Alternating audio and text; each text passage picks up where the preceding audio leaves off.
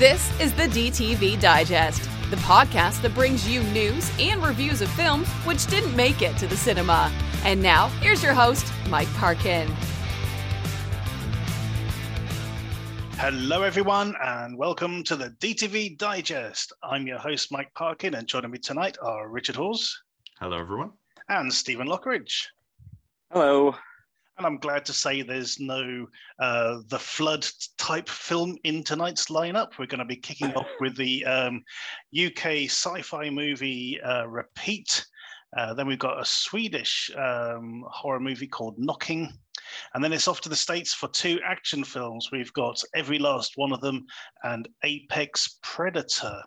Our short shot this week is a film called CERA, C-E-R-A, and our TTV throwback this week, it's a doozy.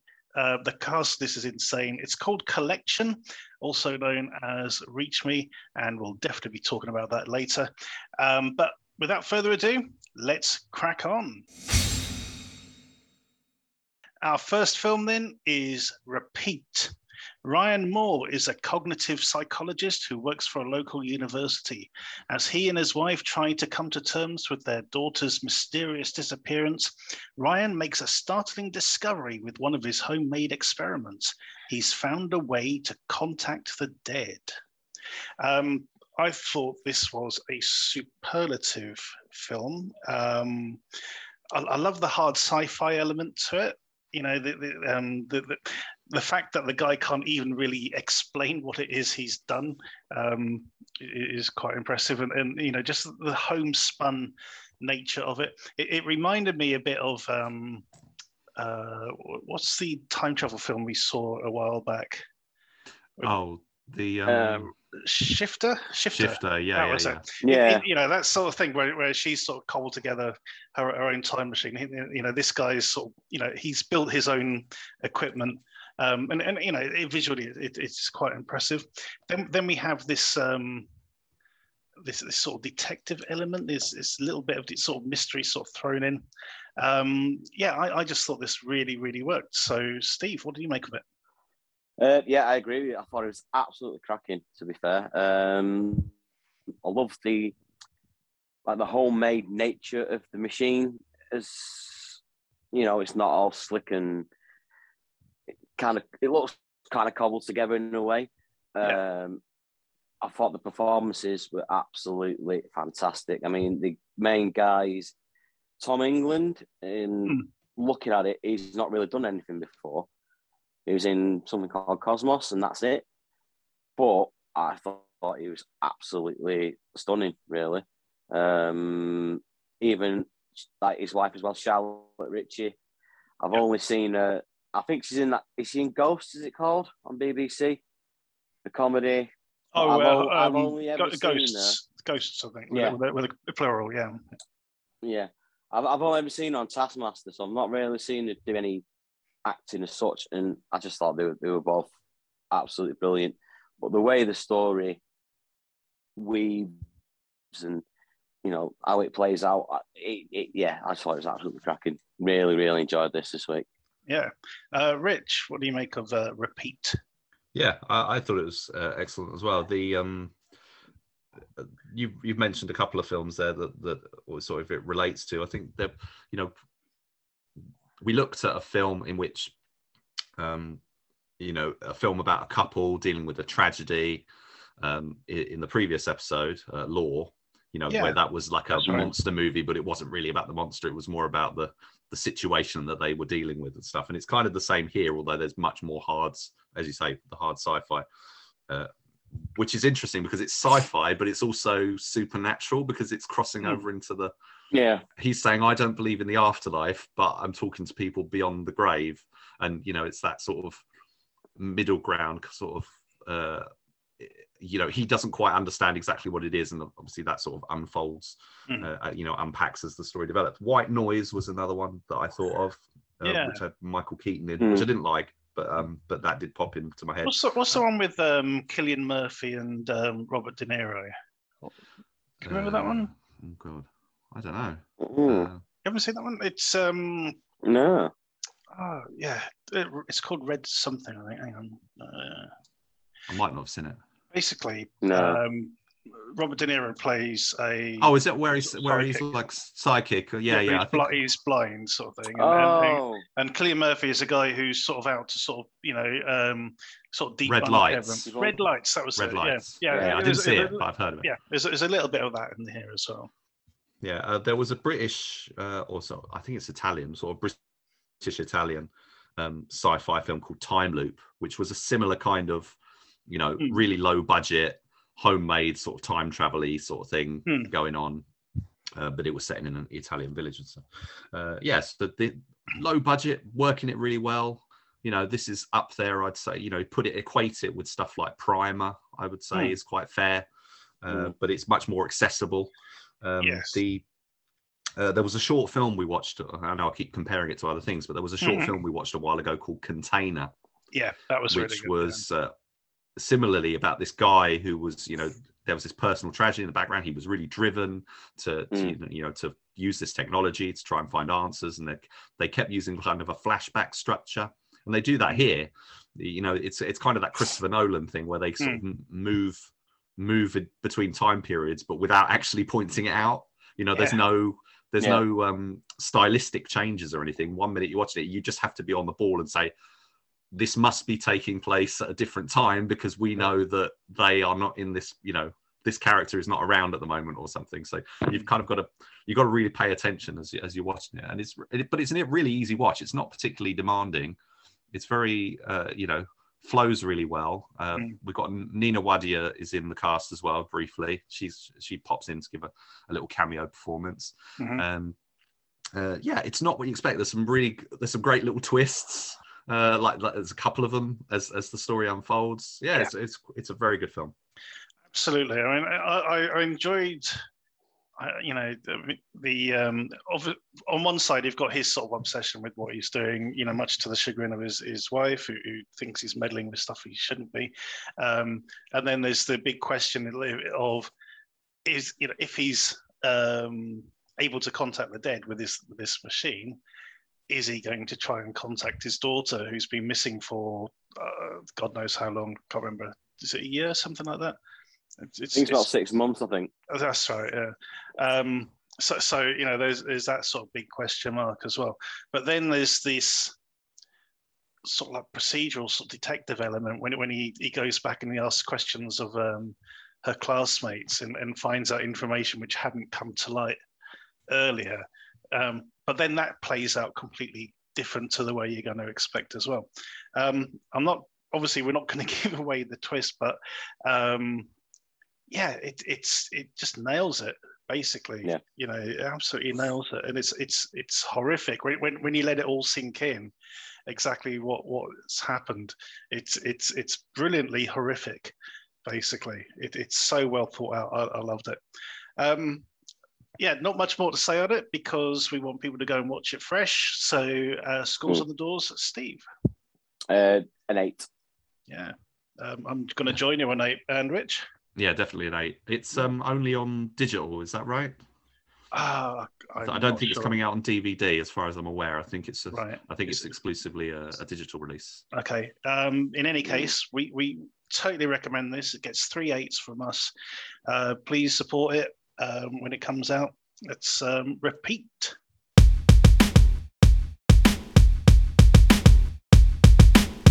Our next review is Knocking. After years in a psychiatric ward following a nervous breakdown, a middle-aged woman called Molly is finally ready to re-enter the world.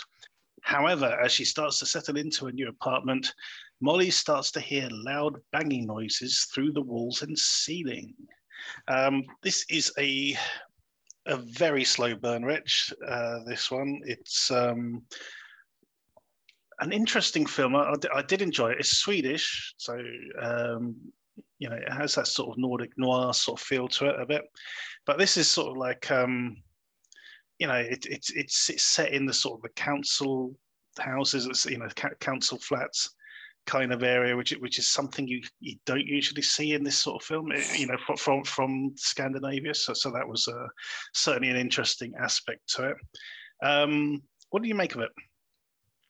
Yeah, it is kind of a it's sort of a horror movie, but it's not. It's a psychological, you could say thriller, probably more drama. You know, it's kind of a portrait of a broken character for the most part, and you know the question of her sanity, and it's filmed in very, you know, it's a lot of what do you call it? Dramatic pauses and, you know, silent observance. You know, the camera is just sort of lingering on her facial expressions and stuff, because she's a very quiet character. Yeah, she's a very you know, very unsettled. As you say, she has been released from an institution, and you know the question is there really a knocking, or is it in her head? It's a fairly standard sort of, you know, horror. You know, if this was made in Japan, for example, we'd probably have the knocking, you know, turn out to be, you know, some sort of lank-haired girl who's you know, in a container or something, and whatever. But this is not that kind of film. It's not, you know, ghosts and whatever. It's more about her sanity being questioned at every turn. You know, even, you know, people don't know that she's got a history, but you know that, you know, she's asking questions and they're like, no, and you know, it's just, you know, they're just sort of looking at her like, you know, leave me alone. You know, I don't know what you're talking about. And she's having these like various encounters, and then she just, you know, it's getting more and more manic as she's, you know, she's more and more concerned about what she thinks is happening, and what's you know, the police not believing her and all that sort of thing. It wasn't for me, really. I think, you know, it's fine. It's nothing against the film itself. You know, it's just it is something that you need to be in a particular mood for, I think. And you know, it's not, you know, whereas something like Repeat is quite a breezy watch. You know, even though it's got some quite heavy subject matter, whether that's the life after death or you know, the you know, missing child, and you know, the anxiety and all that. There's a lot of heavy stuff in that, and there's heavy stuff in this, but this one sort of dwells on it a lot more, and it's, you're just sort of you're sort of sinking. It's not, there's nothing to, there's you know what I mean? It's not an enjoyable film to watch. You're right, and I think part of it as well is the fact that you're following around just this solitary character, who doesn't, you know, she hasn't got anyone as a sounding board for most of the film. No, she's alone. So you know, there's it's not particularly dialogue heavy. You know, she's quite acerbic. I mean, you do get these scenes like you say, you know, when she's sort of questioning people, but and it must be really difficult for her. You know, I'm pretty sure she's self-aware of how she comes across. And it must be difficult, you know, when she sees stuff like the woman being accosted by a boyfriend, and then she calls the cops. You know, it's like, well, that was probably a really difficult decision to make, thinking, you know, how involved is she going to get right away with people? So, and even when you get to the ending of the film, I think that you could take it in different ways. You know, there's the final part, the final act, or the final moments of the film. You know, you could take literally to mean one thing, or you could say, you know, is this something that she thinks is happening, or whatever. So I'm taking it literally. I think she was proved right in the end, and I like that bit actually. You know, with the dispatcher and everything. That really worked for me. But at the same time, it proved that, you know, that was going to happen anyway. You know, that discovery was going to be made anyway, regardless of what she was doing. You know, she had no actual involvement in the denouement of the film. You know, she was as much a victim / bystander as anyone else would have been. You know, she wasn't able to raise the situation to anyone, you know, because no one was listening.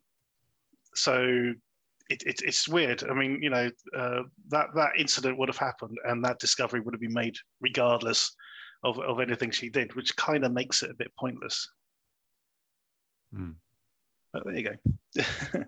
But yeah, it's an interesting setting. as I say. It's a side of Sweden we don't usually get to see.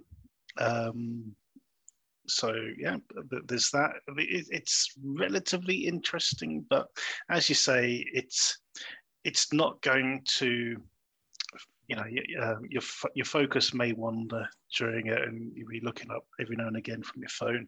It is short as well. It is quite 78 brief. minutes, including credits. Indeed.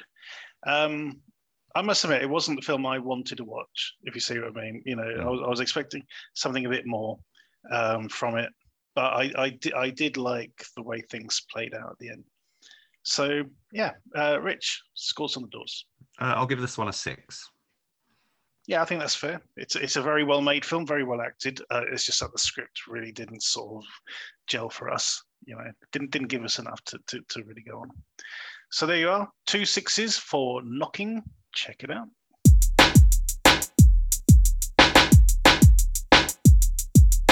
Our next review is Every Last One of Them.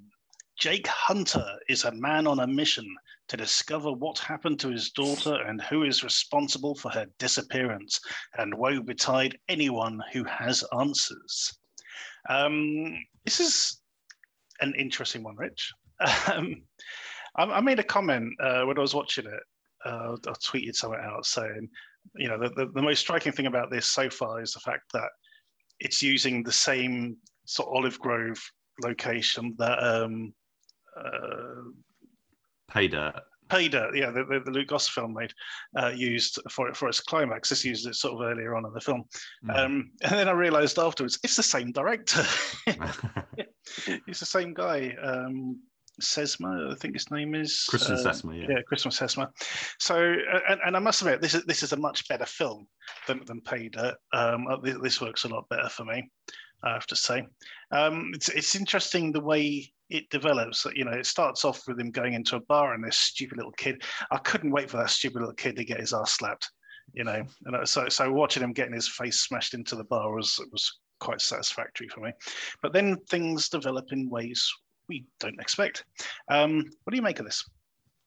I liked it. Yeah, it's it's a proper action movie, and I can't remember what's the name of the guy who's the lead in this one.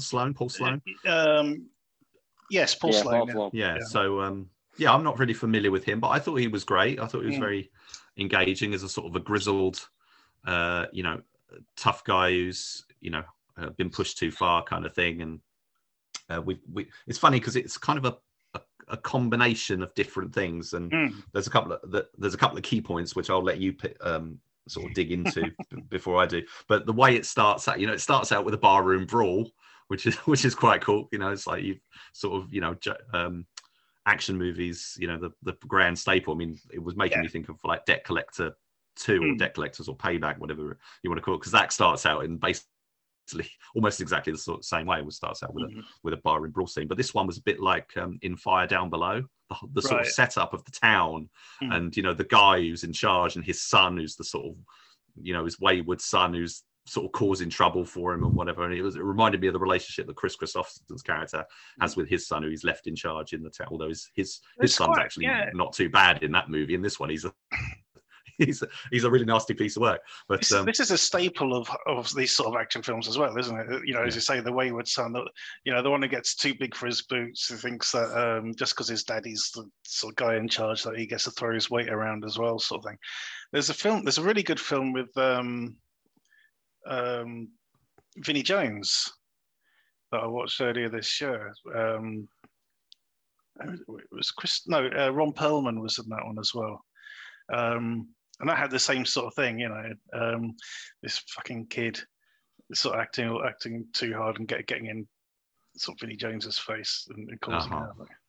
Yeah, I can't remember what that was called, but it was very good. So so you mentioned the setting or some of the settings are similar to Pay Dirt. I like Pay Dirt. I thought it was good. It was all right. It had issues with with me personally, because the stupid credit, the card, cards and things like that wound me up. But there you go. But this one's it's very solid. There's a couple of nice. I mean, it's not a big budget movie, but there's a couple of nice set pieces. He also directed he's directed quite a few things, but in terms of recent stuff, he did Take Back as well, which also had a similar look. They all sort of share a sort of a similar. They're probably filmed in similar locations, and they all seem to get really good casts. He's doing Section 8 next with, I think, with Dolph Lundgren and Scott Adkins and nice. A few other people. So I've got quite high hopes for that. Yeah, I thought the action was shot well. Locations look good. Taryn Manning is in there as well. From I think she was. I've seen her in quite a few. I used to see she. She was a teenager in a lot of stuff or playing teenagers. This is probably the first thing I've seen her where she's. She's playing an adult, mother character, who's just as vicious as her husband. They're sort of like the crime. I know they're brother couple. And sister. Oh, well, they're brother and sister. Yeah, sorry, brother and sister. Yeah. Oh, I got that completely wrong. So hang on a minute. So where's his wife then? Not on the scene. Oh, okay. So that's why I just presume I obviously missed some dialogue there between them two. But the key one to note, and I'll let you take this over, is Richard Dreyfuss. Well, we've also got Michael Madsen in the mix for like two scenes, and he sounds like he's had the same tracheotomy that Val Kilmer's had almost. His voice is incredibly gravelly in this. Oh, he's always gravelly though. Yeah, but even worse than usual. But anyway, but you're right. His scenes actually, it's interesting because that's like what I was saying a minute ago with Repeat, how the flashbacks are not really signposted. You just kind of have to be on the ball. They do the same thing with this. Yeah, it's actually a bit harder to follow because some of the scenes you're actually he could be talking to him now, but then oh no, he was actually talking to him months ago or something with his daughter and that. Yeah. But then, as you say, Richard Dreyfuss turns up, and it is interesting to see Richard Dreyfuss turning up in these sort of films. We've had him in was it the Last Job? We've had him in Daughter of the Wolf, and before that he was in what was it called now? The one with Mads Mikkelsen. Oh, Polar. That was it. So he's always decided that he's going to take these sort of smaller roles and go for it. And he's muscling in on Bruce Willis territory, basically. And Kelsey Grammer territory. I think Kelsey Grammer could have easily played this as well. Oh, yeah. But we do get this sort of scene with him early on where Paul Sloan turns up and sort of says hi and then disappears again. But then he turns up in the middle of this, this shitstorm in this town. And he basically turns into Colonel Troutman from Rambo. Mm-hmm. He turns up as this sort of shady CIA guy going, you guys don't know who you're messing with. You need to back off. And it's brilliant. It just made my day having them come in and do that. And then, it almost turns into John Wick as well. Because when he finds out why his operative is going on this rampage in this town, and it's like, you did what? Which was absolutely brilliant as well. And that leads to that final scene. This final scene was absolutely superb. Out of nowhere. I absolutely loved that. There's a real sort of like Godfather moment. But yeah, absolutely superb. So I think it all unfolds quite well, with sort of revealing the exactly. The so we find out from the shithead son early on that a little bit of what happened, and then the henchman gives us more information, and then finally we get the full reveal at the end, the full circumstances, which things went down basically. Action wise, this is very good. This is a step up as well. There's that whole sequence surrounding is it the sheriff's building, with the fountain and everything. I think so. That was a really good action scene. It was. I thought it was really great, but did it not seem that he was completely surrounded, and yet he was always taking fire from directly in front of him? Just one side. Yeah. I was like, surely he would be taking shots in the side and at the back, or stuff, but he was always just looking ahead or whatever. So that bugs me a little bit. But it was really good. It was really good. It was a good location. Good, large amount of stunt crew and everything to do, some performers and whatnot, and the firepower was all well handled. You know, I think it's it was CGI muzzle flashes and everything, but it wasn't too trace of fire and stuff going on. It was absolutely superb. Yeah. Oh, there's that bit where you see the lines of fire sort of cutting across. Because from the sort of overhead shot and everything, it worked really well. I thought it was very, very well done.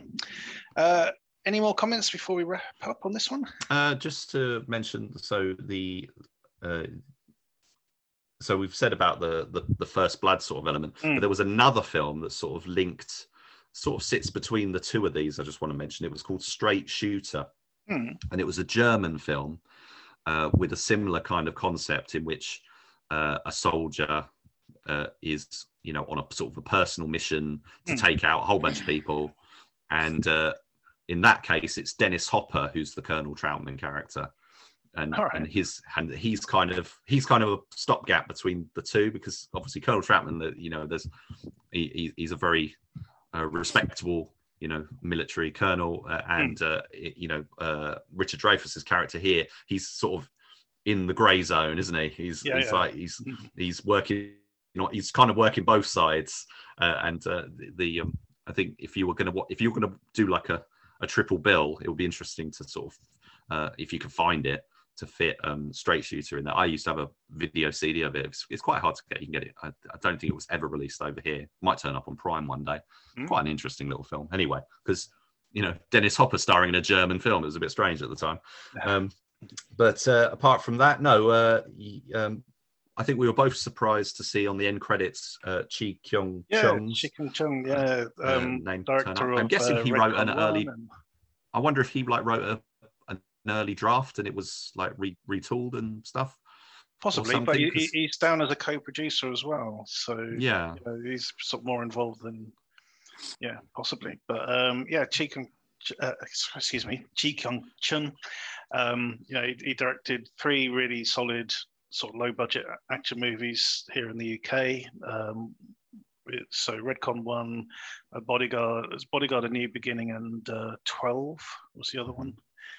That one had numerous names, but great to see his name pop up in here as well. So how are you going to score it, Rich?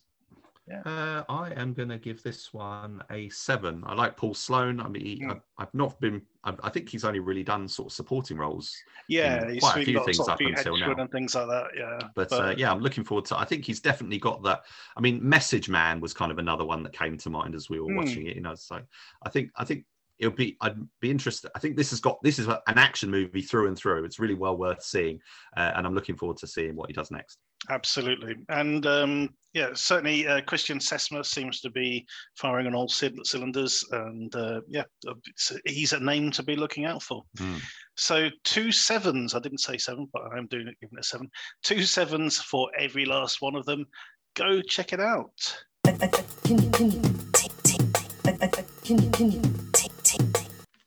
Our next review is Apex Predator.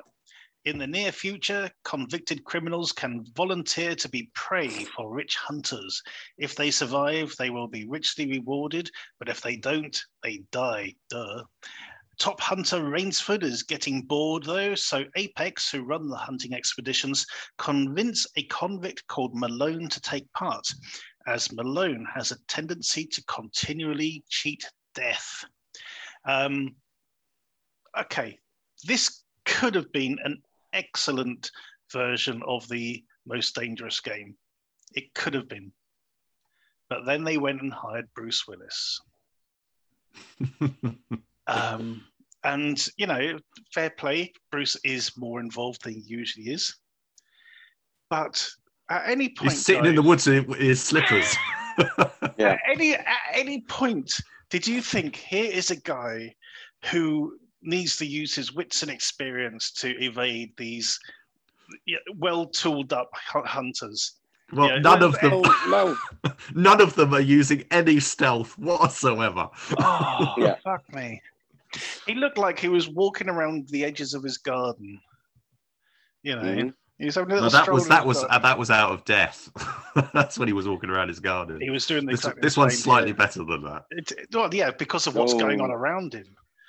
But he, there's even a bit in the film where he's strolling along and the music changes to like, Yeah.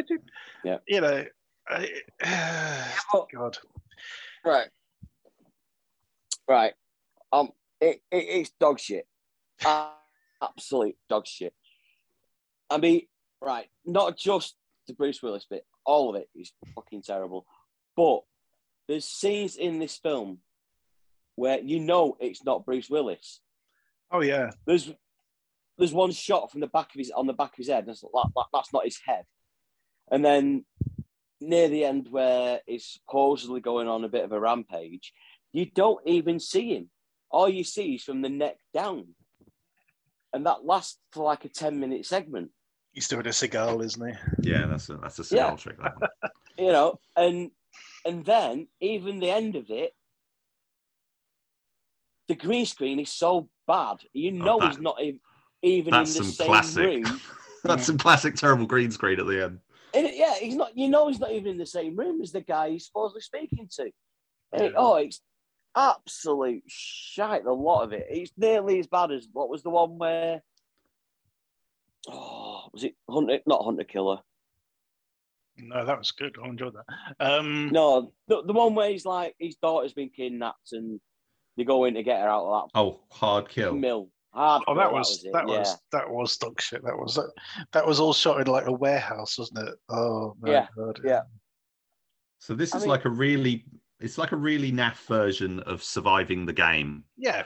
And the funny thing is that Bruce Willis has made a film with virtually that title called Survive the Game, which I find quite amusing. But the Surviving the Game was, hopefully we'll cover it in the future because it was DTV. It was awesome. Yeah, I watched it as part of June's exploitation this year. And it's got, and the funny thing is, this film's got Lachlan Monroe, who I've always thought had a bit of a Gary Busey thing about him, and Surviving the Game had Gary Busey. I'm just going to backtrack because there's quite a few things more to sort of say about it, but I just want to go back to the beginning when they introduce Bruce Willis's character. Now, correct me if I'm wrong, but I'm sure they gave a really long speech where they were going, "Oh, you won't be able to get out of him. He hasn't spoken to anyone in 7 years or something." They said and that. Then the very next scene, he's as chatty as anything. There's no sort of hesitation in starting to talk to this hologram woman that appears before him. He's like, "Yeah, we'll do it." And then someone tells him that he's got grandkids or whatever, and that gives him motivation. And he's like, "Oh, well, right, then I'll do it." So with about as much conviction as he can muster. He actually showed about as much emotion as Seagal in that scene. You've got grandkids. Oh, okay, got grandkids. I've got. That gives me a reason to live. Yeah. What was amusing, I suppose it was some sort of in joke, is they do the how badass is he scene. Yeah. Because obviously they put his face up where they go, I think he got the wrong guy because that looks like someone's granddad something. And then she gives this huge spiel about all the stuff he's done, and it is eerily close to John McClane. It's like, obviously that's what they were basically trying to allude to, is that this guy is basically John McClane. He sort of like jumped out of a building, sort of drove a car through a helicopter and all this sort of stuff, all this stuff that he's done over his career, which is basically, it's all the stuff from the Die Hard movies. That's interesting because I didn't pick up on that. I wasn't paying that much attention. All right. Yeah. It's worth going back and have a look at, that. I was too distracted by the fact that they were calling him the Mutilator and going on about like he's like this terrible awful, evil human being. One person, and that was it. He was a cop for ages, and then he sort of went out of his way and, I don't know, killed somebody. Which it doesn't add up, does it? It doesn't make any sense. There you go. No. None of it does. So here is a film without a protagonist. So, because kind of Bruce Willis isn't in it enough for you to say that he's the main character or the hero, because he's not really painted as much of a hero. No. His character does something quite interesting though. In that he puts the seed of the idea in their heads that they could kill each other. The hunters. He sort of says, "Is it against the rules for the hunters to kill other hunters?" And all of a sudden, you see Neil McDonough's face go, "Ooh," It's like, yeah, but so I think that was a deliberate thing. Him sort of turning them against each other, and to eat up the screen time. Yeah. Oh, yeah. I mean, it's all about the conflict between them, isn't it? That's the only thing that he does. Yeah. He don't do anything else. He just says that one line. How about this next bit? thing, they all like each other to bits and shit, and it's just like, oh. How about this bit? When he's having this little stroll around his garden, he starts eating the berries. And the hologram turns up. The hologram turns up and goes, "Oh, I wouldn't do that if I were you. They're packed full of like hallucinogens. You've got to go on a sort of serious trip if you keep eating them." So he keeps eating them, and then nothing happens because either the budget wasn't there, or Bruce just turned around and goes, "No, I'm not doing that." But they had to leave the scene in. It's just like it just goes nowhere. Whatever happened to the trip? Bizarre. Yeah. So we've got Neil McDonough as he gets the top billing, and he is the best thing in it. He is. Yeah, he's the villain. He is kind of.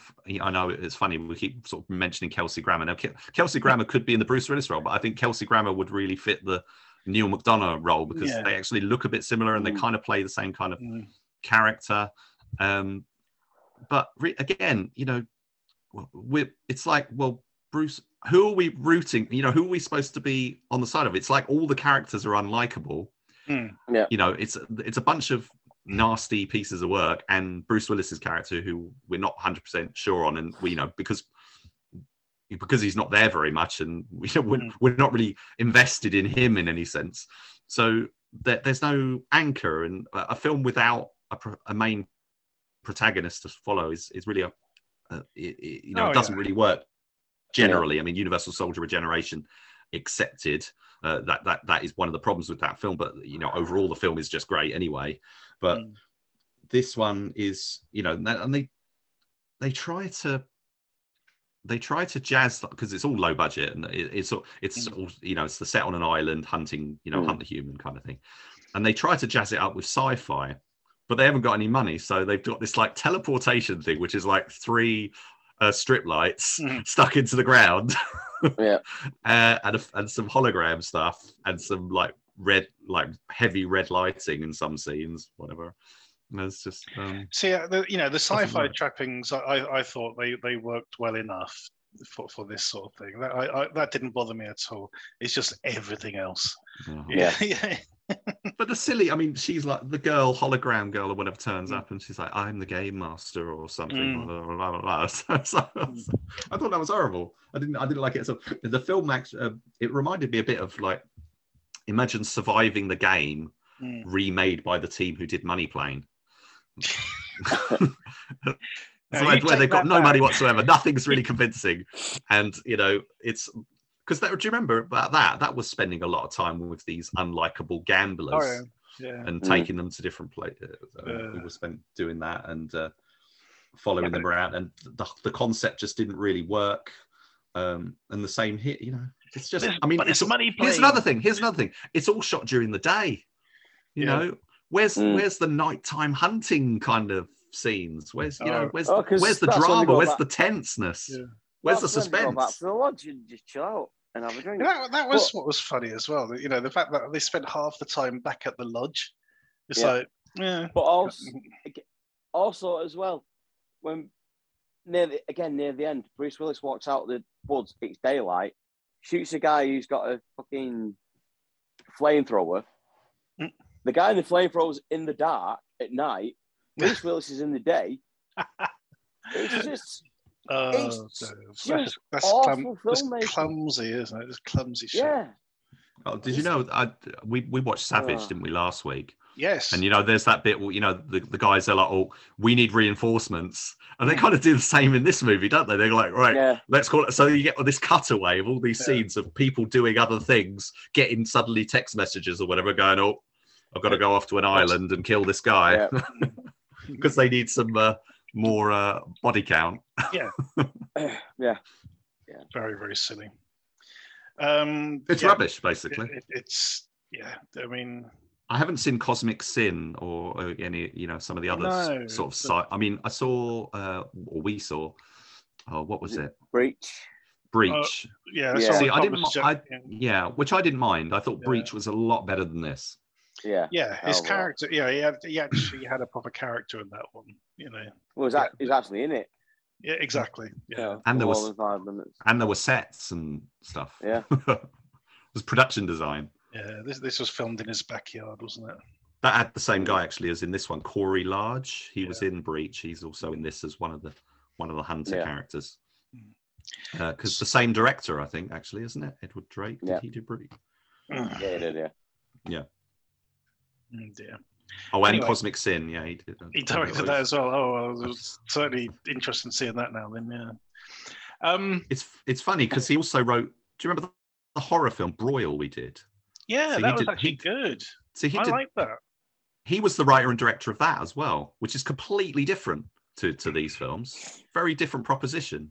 Very different kind of movie. It was overly ambitious, and the longer it went on, the less sense it made. But it did have some really good moments in it. So, and it had aesthetics, it's like exactly, this just doesn't. It's no. Yeah, it was called Apex originally, and they've tacked on Predator for the UK. That's a typical UK move, isn't it? Yeah. You can tell this sort of, who the marketing think are buying these films. It's bread and circuses sort of thing, in it. Dumb it down to the lowest denominator. They've got another Bruce Willis one coming, American Siege. Right. Yeah. Funny because he was in Siege or The Siege. He was. The Siege. So. With that unforgettable bus explosion. Yeah, but that one didn't seem to need American shoved on it. So there's another one, Gasoline Alley. That's like they've really, The thing is, it's the Edward Drake and Bruce Willis team. They're pulling out some classics. I remember seeing a while ago, a long time ago, there was a Burt Reynolds film where he goes to England. He's an action star, an aging action star, goes to England to take part in a production of King Lear. Bunch of amateurs. Yeah, that's it, bunch of amateurs. And the film starts with like excerpts from his latest quotes, blockbuster, and people walking out of the cinema at the end and sort of going, "Oh my God, he looks so old. Why is he getting to kiss that girl who's like 20? He's like 60 and all this sort of stuff." And it's like, yeah, this is where Bruce is now. He's way past the point where he's a believable action star. And this film proves it. It is living proof. Because he doesn't do any action. The thing is, Bruce Willis is not in bad shape. He could do it. I mean, flipping Liam Neeson is cranking him out. He's just had a third one come out on Amazon, The Marksman. And, he could, I mean, these are basically theatrical releases that Amazon's bought to show on the thing, but they're high quality productions. And there's no reason, the same as Steven Seagal, if he made himself in shape, but there's no reason these guys couldn't do what Liam Neeson's doing because he's the same age. Yeah. I mean, Josh Brolin, in June recently, he looks amazing still. So, yeah, but he just, I don't know, apathy. Just has he discovered the Seagull formula of doing the least amount possible to get the same payday? Yeah. Oh, yeah. He definitely has. He's just, he's lost his enthusiasm. He's looking for the easy money. He doesn't care about the product. Unfortunately, he's just, he's part of that machine of exploiting himself and his own, and the goodwill of his audience. Unfortunately, and it's. I mean, how many of these has he made now? I mean, it's been several years. Oh yeah, of churning out. It used to be sort of reasonably sporadic, didn't it? There's a few he did with who's the rapper I'm thinking of? Chris Curtis. Oh, 50 Cent. Yeah, 50 Cent. Yeah, he did a couple with him. A few years ago, he did Precious Cargo, which is a brilliant film, despite him. It's one we should cover at some point in the throwbacks. Proper decent action movie with Bruce Willis. But have you seen the trailer for Deadlock? which basically looks like a Die Hard ripoff with Bruce Willis as the villain, or Die Hard crossed with maybe the Rock, because his villain is kind of like a villain, but he's got like a reason kind of. Who's the hero in that one? Who's Patrick Muldoon is. Oh, right. No, not Pat. Is it Patrick Muldoon? Yeah, from Starship Troopers. Yeah. Which is funny because he's only about 13 years younger than Willis.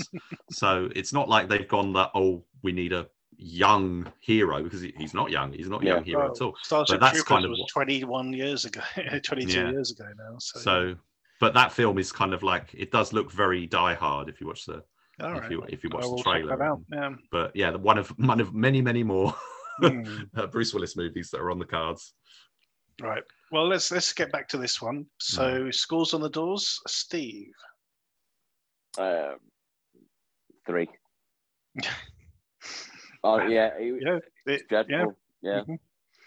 Mm-hmm. Rich. See, I'm thinking 3 is a bit harsh, but then I'm trying to think, is it really? It's like, I'll give it a 4. I'm going to give it a 5. Justify yourself. Yeah, two reasons. Yeah. One is Neil McDonough. I thought he was great in this, for one thing. And 2 is the fact that I actually watched all of it.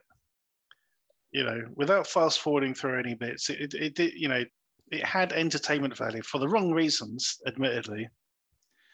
But yeah, it's a messy, horrible film. Don't tell me that you were like literally just glued to the screen though. You must have been like checking your phone and stuff. Yeah, of course. But my finger kept off the fast forward button. But you, why do you ever fast forward a film? Sometimes if you're fast forwarding a film, that's a really bad sign. Exactly. Sometimes you're just like, you've told us this information already. Why? Just skip it. I mean, I'm not talking like huge chunks. I'm talking like sort of 30 seconds or a minute. It's just trying my patience. But there you go. Mm-hmm. But anyway, so yeah, I'll give it a begrudging 5 out of 10. So quite a spread there. It's quite a spread. A 3, a 4, and a 5. Whichever way you take it, this isn't good. So there you go. I'm sure it will do well in the supermarkets, though. I'm sure it will do well in the supermarkets because it's got Bruce Willis in it, and people our age still have a hankering for Bruce. So there you go. Anyway, that's enough of that.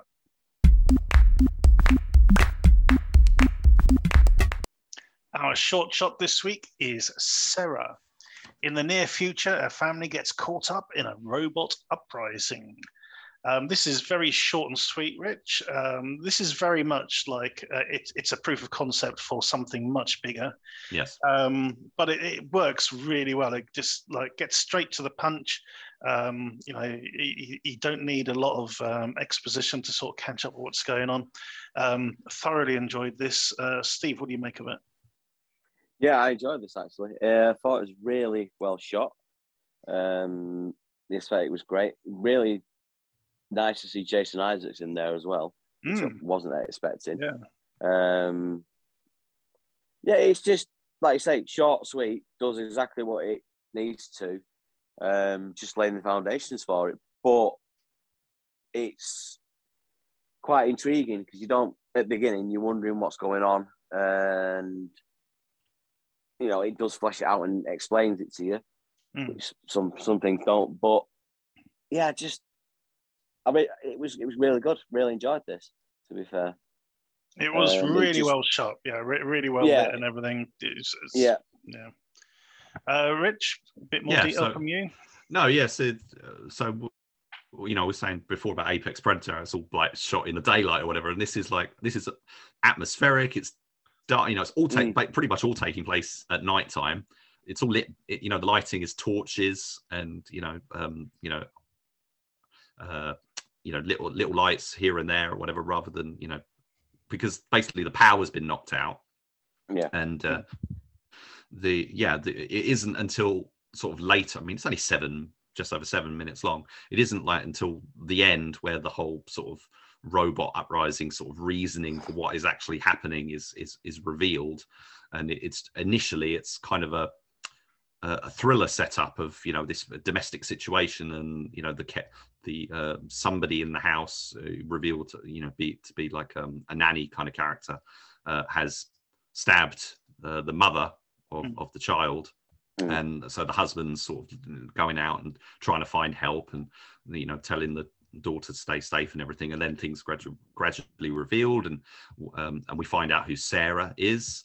And, you know, I thought the performances were all really good. You know, Jason Isaacs, you know, lends a lot of weight, you know, his being there, but it's just a high quality production the whole way through. I mean, very similar to what we saw with Skywatch. You know, they take up this kind of proof of concept film, get somebody of real weight to appear in it, and Jason Isaacs is actually in this a lot more than Jude Law was in Skywatch.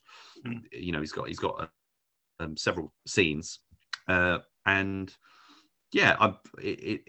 it's barely scraping the surface, but it is quite satisfying as like a little teaser film. I think it is worth seeing, you know, for, you know, even though it is a proof of concept, there's enough there to give you a rewarding viewing experience. And the music as well is very distinctive.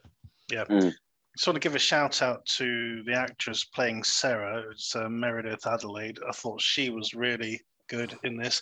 Very, very sort of Westworldy. You know, she gave a really good performance. It left it in absolutely no doubt that she was an android. You know, you know, her expressions and everything. You know, sort of glacial sort of face. I just thought she really made it for me. It's just it really sold the idea of this, you know, humanoid android kind of concept. It absolutely worked. So, I mean, the thing is, watching it and knowing how the name Sarah was spelt and the way it was being pronounced as Sarah in the film, it was obvious to me that she was a robot. You know, even without seeing her, I just guessed, you know, okay, that's what we were watching. But the way the film ends, you know, it's like, oh my God, she's a robot. You know, the moment, I was like, yeah. but there you go. Other than that, I thought this worked really, really well. Any more comments, guys? No, say tense, atmospheric. You know, very well worth seeing. The actress you're talking about, Meredith Adelaide, she's got a very long filmography of other roles in mainly short films. So I'll definitely be having a look at a bit more of her work. Cool. We don't score the shorts, but we certainly recommend them, and you will find a link to this in the footnotes below. That is CERA.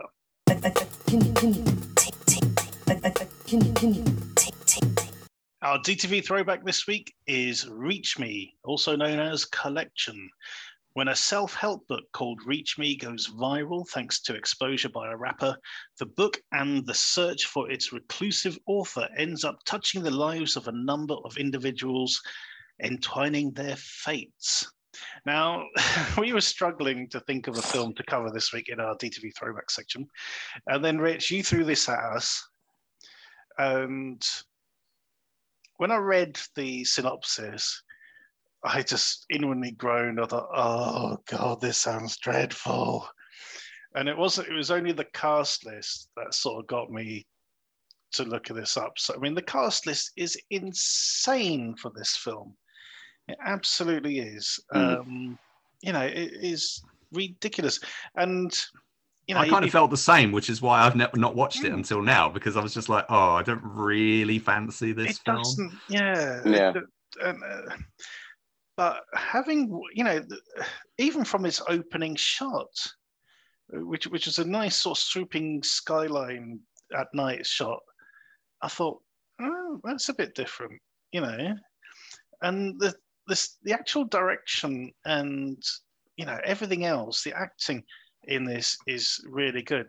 You know, whether or not I got any misgivings about the script, which I don't really, other than that, you know, it's the self-help bit doesn't really sort of come into it too much.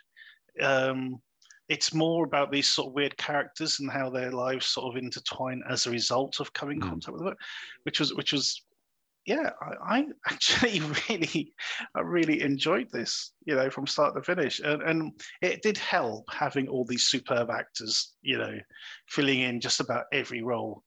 It was insane watching this at times, and bizarrely, Sylvester Stallone gives one of his best performances in this.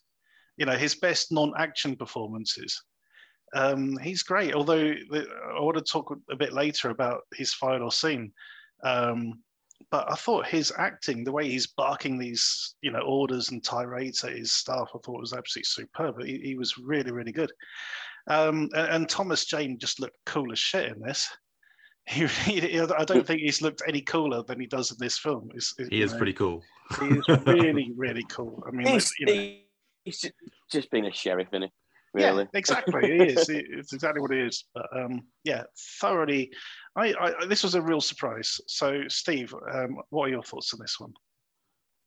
Yeah, I didn't like it as much as you. I'll be honest. I'm not surprised. No, I mean, don't get me wrong. The cast is great, but it's just the actual story it's trying to tell. It's just a bit wishy-washy for me. It didn't grab me that much. I thought the performances were great. Like you say, Stallone, I thought was excellent. It's one of the best things I've seen him do for a long while. But it was just it's just a little bit trite and a bit boring for me. Really, it just didn't connect with me at all in that kind of sense. But I can see where it's going. It kind of reminded me of when was it, about 94, was it? Oh no, 2014, so I'm way out of there. But it kind of reminded me when 2 Days in the Valley came out and things like that, and we've all got to be connecting and we're all funny enough, together. It's the same director, isn't it? Is it? Yeah, it's the same director as 2 Days in the Valley. I didn't realise that. Yeah, but you're right. It's that sort of Shaggy Dog story kind of thing, isn't it? Yeah. But it's just not for me, really. I must admit, I was a bit worried this was going to turn into like one of those films like The Holiday or Valentine's. There was this really horrible sort of saccharine sort of ensemble cast kind of films that came out a few years ago. I like The Holiday. Yeah. not The Holiday. It was one called Valentine's or something else. There's like New Year's Day. Oh yeah. All that sort of, that sort of stuff. And I was a bit worried it's going to be a bit like that, but I don't think it was. But yeah, so Rich, let's have your initial thoughts on this. Yeah, it's funny that Steve should bring up 2 Days in the Valley, completely not realizing that it was the same writer-director. That was the film. This is John Hertzfeld. That was the film that kind of put him on the map. That was kind of his big. He'd done loads of other stuff before, but that was kind of his big movie at the time. And then that led to him doing a film called 15 Minutes with Robert De Niro, and Ed Burns, which I think was probably. And Kelsey Grammer, I think, wasn't Kelsey Grammer? Yes, I think Kelsey Grammer was also. But that was kind of the peak, and he didn't direct a huge amount after that. He did a film called Bobby Z with Paul Walker, which missed out on cinema, and a couple of other things. But he hadn't really directed much. So he's an old friend of Stallone's, and I guess he'd got this project going, and so he got Stallone involved, and a whole bunch of other people who he either knew or worked with before or something. So managed to pull together this amazing ensemble cast. I mean, we haven't really gone through it yet, but this is a Millennium Entertainment, as it's now called, but Millennium Films kind of production. So we've got Stallone and his Expendables pal Terry Crews is in there. Yep. We've also got Ryan Quanten, Danny Aiello, Tom Berenger, Danny Trejo, Thomas Jane you've mentioned, Kelsey Grammer, also from Expendables 3, and Kira Sedgwick. The list goes on and on. Tom Sizemore, yeah, of course. And I don't know. Did I mention Carrie Elways? No. So Carrie Elways, unrecognisable in this. Well, he doesn't, because Kerry Elway's almost always plays Americans. Yeah. He rarely plays Englishmen, although he is English himself. There's a few films he's turned up doing various English accents. One of which I think was obviously Princess Bride, probably his most famous film. But also he did I don't know if you ever saw it. There was a film called American Crime. Yeah. With which was another kind of ensemble kind of thing where he was like a Yorkshireman or something in that. And in this one, he's a Cockney.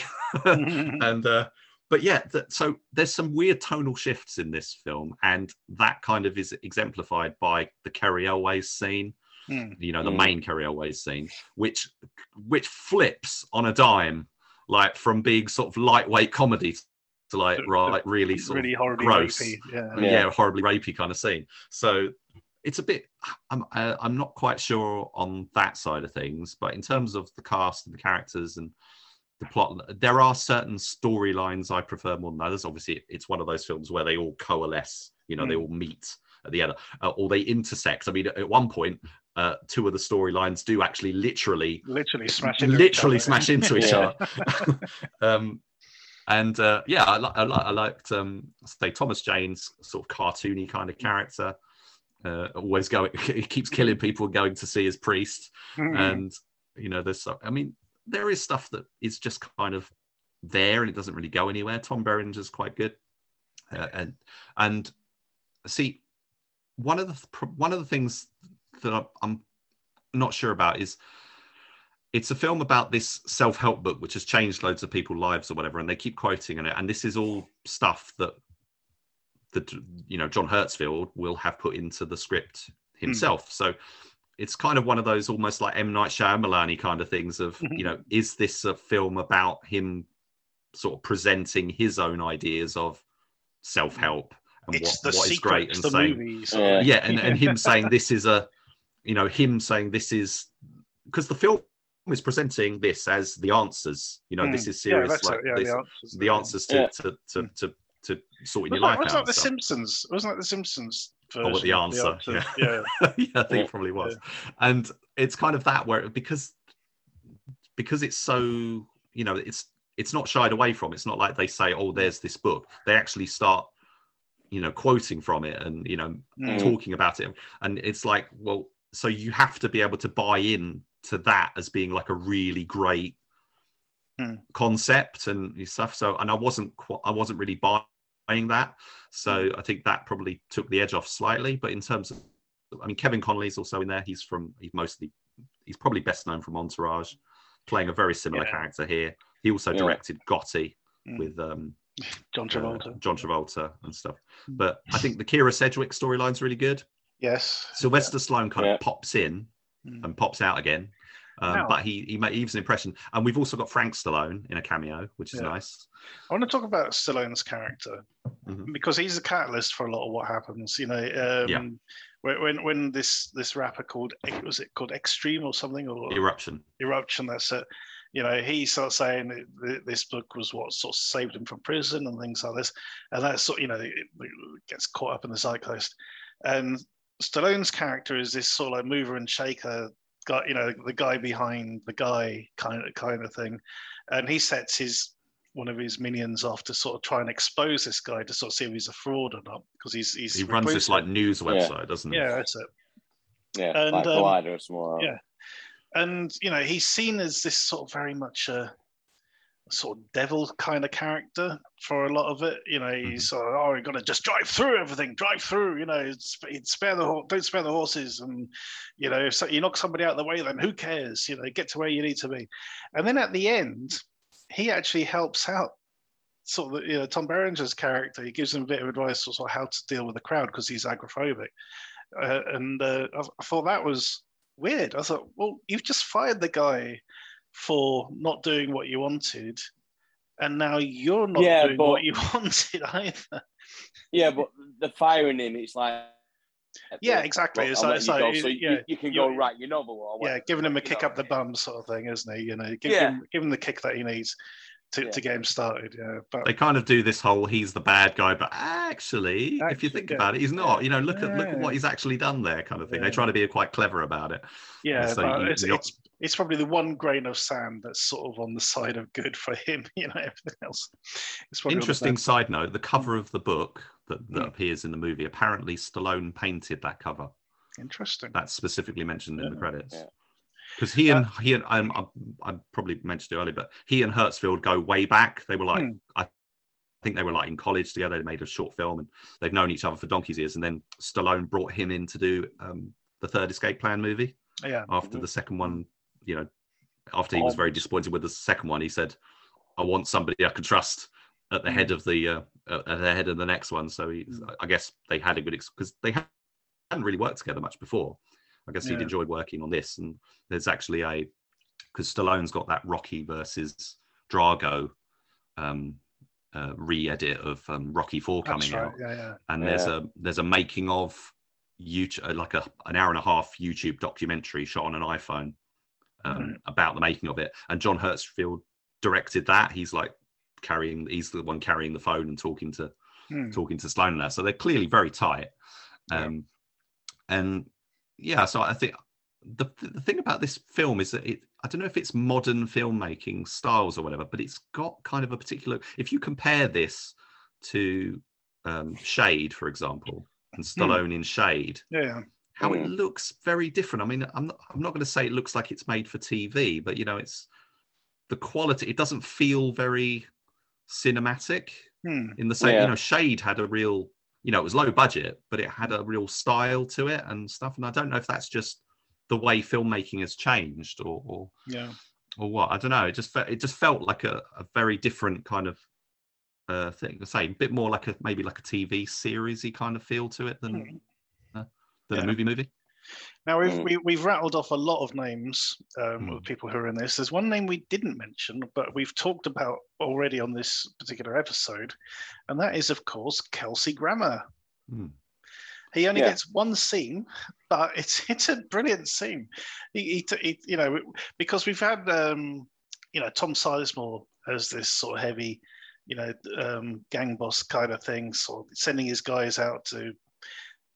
Kidnap a girl and kill a dog and all this sort of stuff. I love the fact that she was called Denise as well. That made me laugh. But and you think he's the main bad guy sort of thing. And then Kelsey Grammer turns up and it's like, no, he's Darth Vader and that's the Emperor sort of thing. And he gives this brilliant speech. There's a monologue.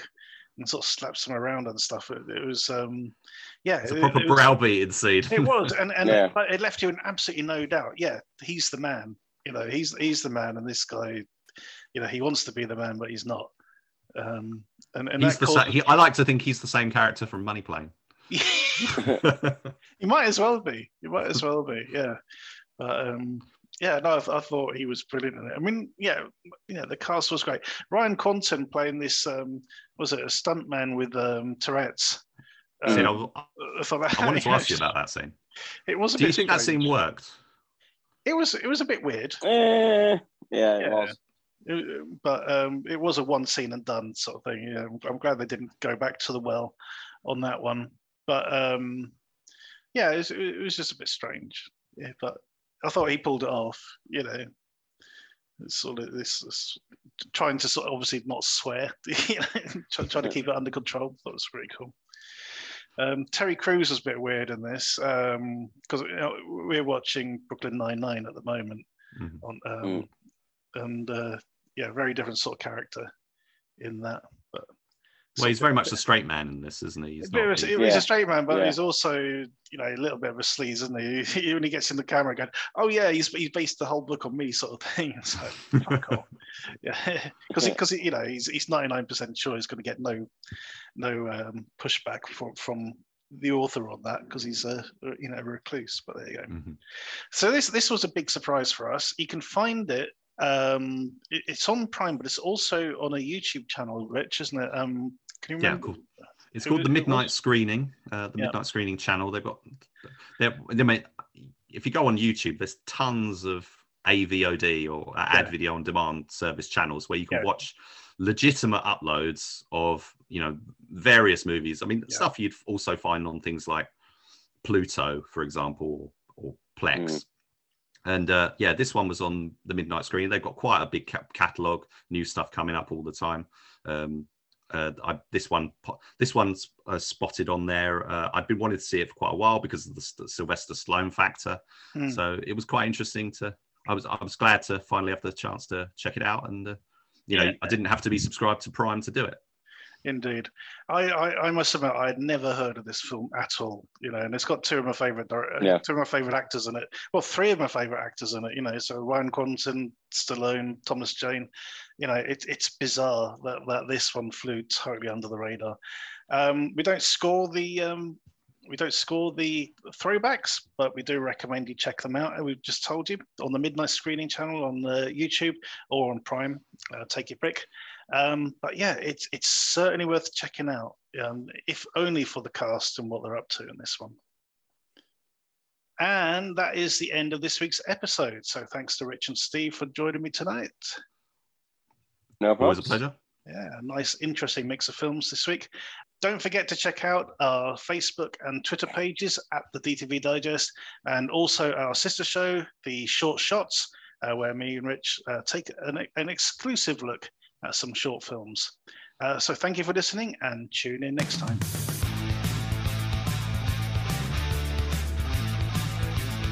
Thank you for listening to the DTV Digest. Let us know your thoughts in the comments and tune in again next time.